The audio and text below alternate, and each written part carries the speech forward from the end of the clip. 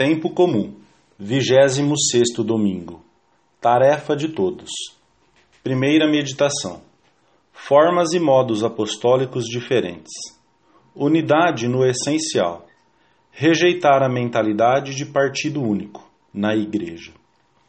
A primeira leitura da missa traz-nos a passagem do Antigo Testamento em que Javé, a instâncias de Moisés, que não se sentia com forças para enfrentar sozinho o fardo de todo o povo, tirou parte do espírito que havia em Moisés e passou-o aos 70 anciãos. Estes, que se tinham congregado em torno da tenda da reunião, começaram a profetizar. E aconteceu que 2 deles, chamados Eldade e Medade, embora estivessem na lista, não compareceram à tenda, mas o Espírito pousou também sobre eles e começaram a profetizar no acampamento. Então Josué pediu a Moisés que os proibisse de fazê-lo. A reação de Moisés foi profética. Oxalá todo o povo profetizasse e recebesse o Espírito do Senhor.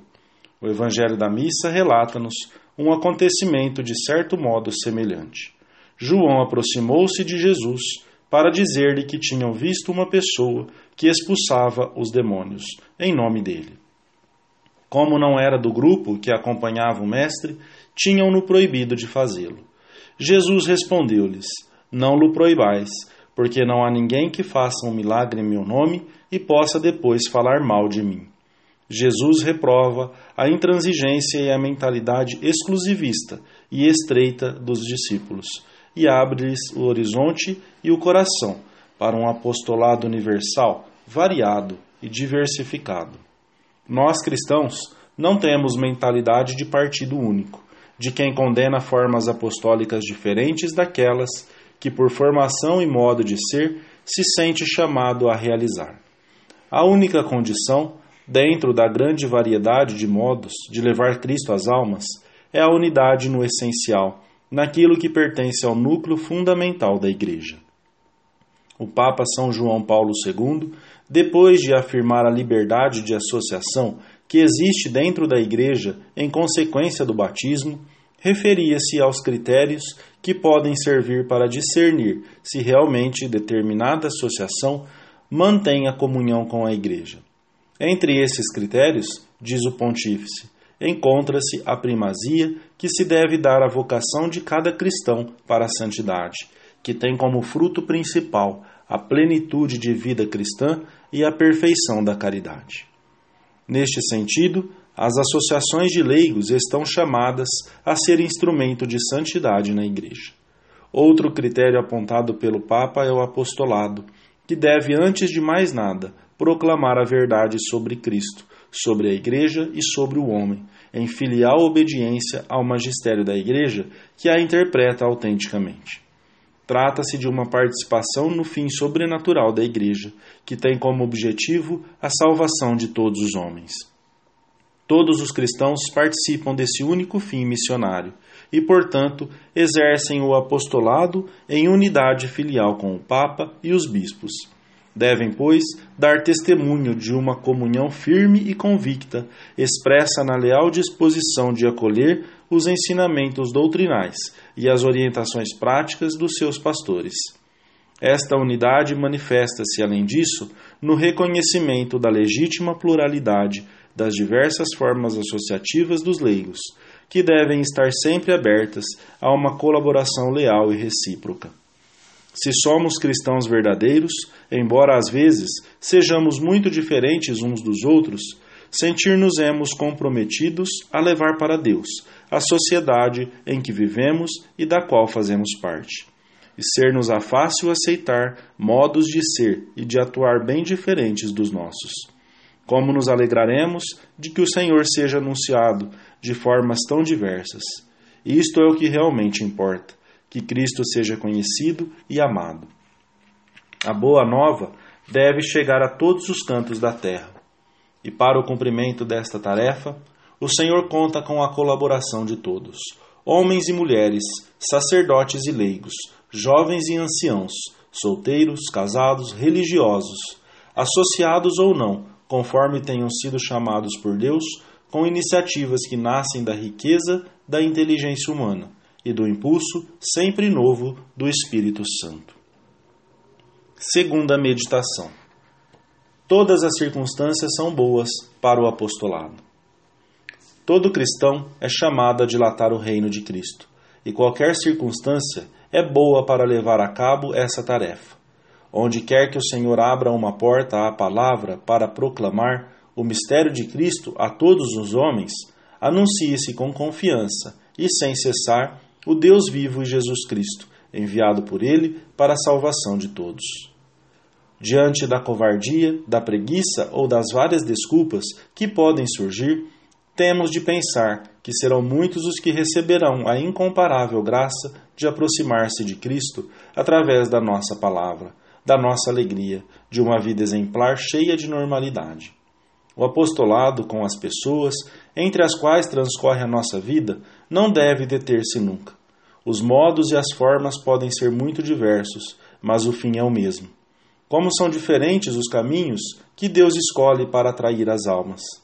Conservemos a doce e reconfortante alegria de evangelizar, mesmo quando temos de semear entre lágrimas. Não podemos considerar as circunstâncias adversas como um obstáculo para dar a conhecer a Cristo, mas como meio muito valioso de espalhar a sua doutrina, como o demonstraram os primeiros cristãos e tantos que têm padecido por causa da fé. São Paulo, da sua prisão em Roma, escreve assim aos cristãos de Filipos: Muitos dos irmãos no Senhor, animados pelas minhas cadeias, têm se atrevido com maior audácia a anunciar sem temor a palavra de Deus. E ainda que alguns pregassem por inveja, com intenções pouco retas, o apóstolo exclama: Mas que importa? Contanto que Cristo seja anunciado, sob algum pretexto ou sinceramente, não só nisto me alegro, como me alegrarei sempre. A única coisa verdadeiramente importante é que o mundo esteja cada dia um pouco mais perto de Cristo.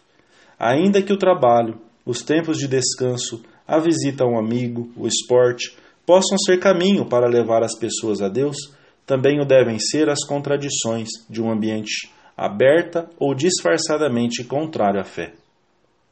Essa pode ser uma ocasião muito oportuna para praticarmos a caridade, esforçando-nos por tratar bem os que não nos compreendem ou nos tratam mal. Na sua carta aos Filipenses, incluída hoje na liturgia das horas, São Policarpo, bispo e mártir, exorta-os a abster-se da difamação, do falso testemunho, de pagar o mal com o mal, a maldição com a maldição, o golpe com outro golpe e o ódio com o ódio. Bem lembrados dos ensinamentos do Senhor: não julgueis e não sereis julgados, perdoai e sereis perdoados, tende misericórdia para alcançardes misericórdia. Com a mesma medida com que medirdes, serei medidos. E bem-aventurados os pobres e os que sofrem perseguição, porque deles é o reino de Deus. Não reagiremos nunca com severidade e secamente, não devolveremos o mal com o mal.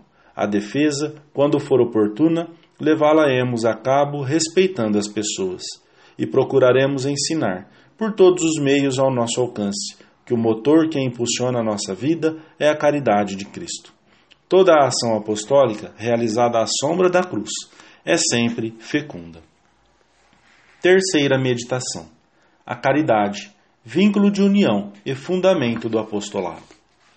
Qualquer que seja o modo apostólico a que o cristão se sinta chamado e as circunstâncias em que tenha-se de exercê-lo, a caridade deve sempre preceder todos os nossos passos e iniciativas.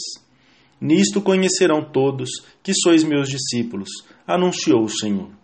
Quando São Paulo escreve aos cristãos de Tessalônica, ele lhes recorda a sua estadia entre eles, diz-lhes: A cada um de vós, como um pai aos seus filhos, fomos exortando-vos e confortando-vos e suplicando que andasseis de uma maneira digna de Deus, que vos chamou ao seu reino e à sua glória. A cada um, escreve o apóstolo, pois não se limitou a pregar na sinagoga ou nos lugares públicos, como costumava fazer. Ocupou-se de cada pessoa em particular. Com o calor da amizade, soube dar alento e consolo a cada um, e ensinava-lhes como deviam comportar-se. É o que nós também devemos procurar fazer com aqueles com quem compartilhamos o lugar de trabalho, o lar, a sala de aula, o bairro.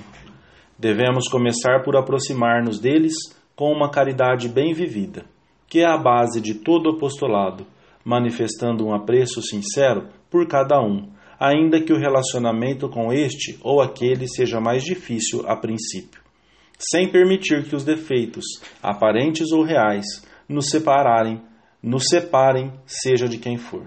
A obra da evangelização implica, no evangelizador, um amor fraterno, sempre crescente para com os que evangeliza. Em cada um deles vemos um Filho de Deus de valor infinito, que os modos de ser ou os defeitos não anulam.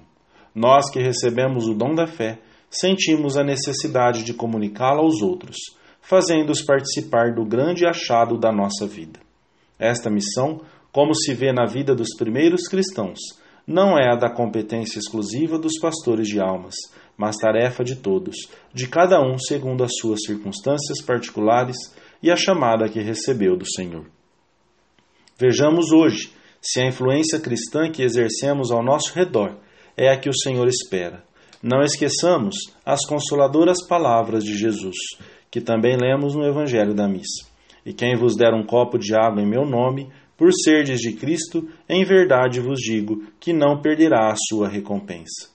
Que recompensa não nos preparará o Senhor, se ao longo da vida formos procurando que muitas almas se aproximem dele. Amém.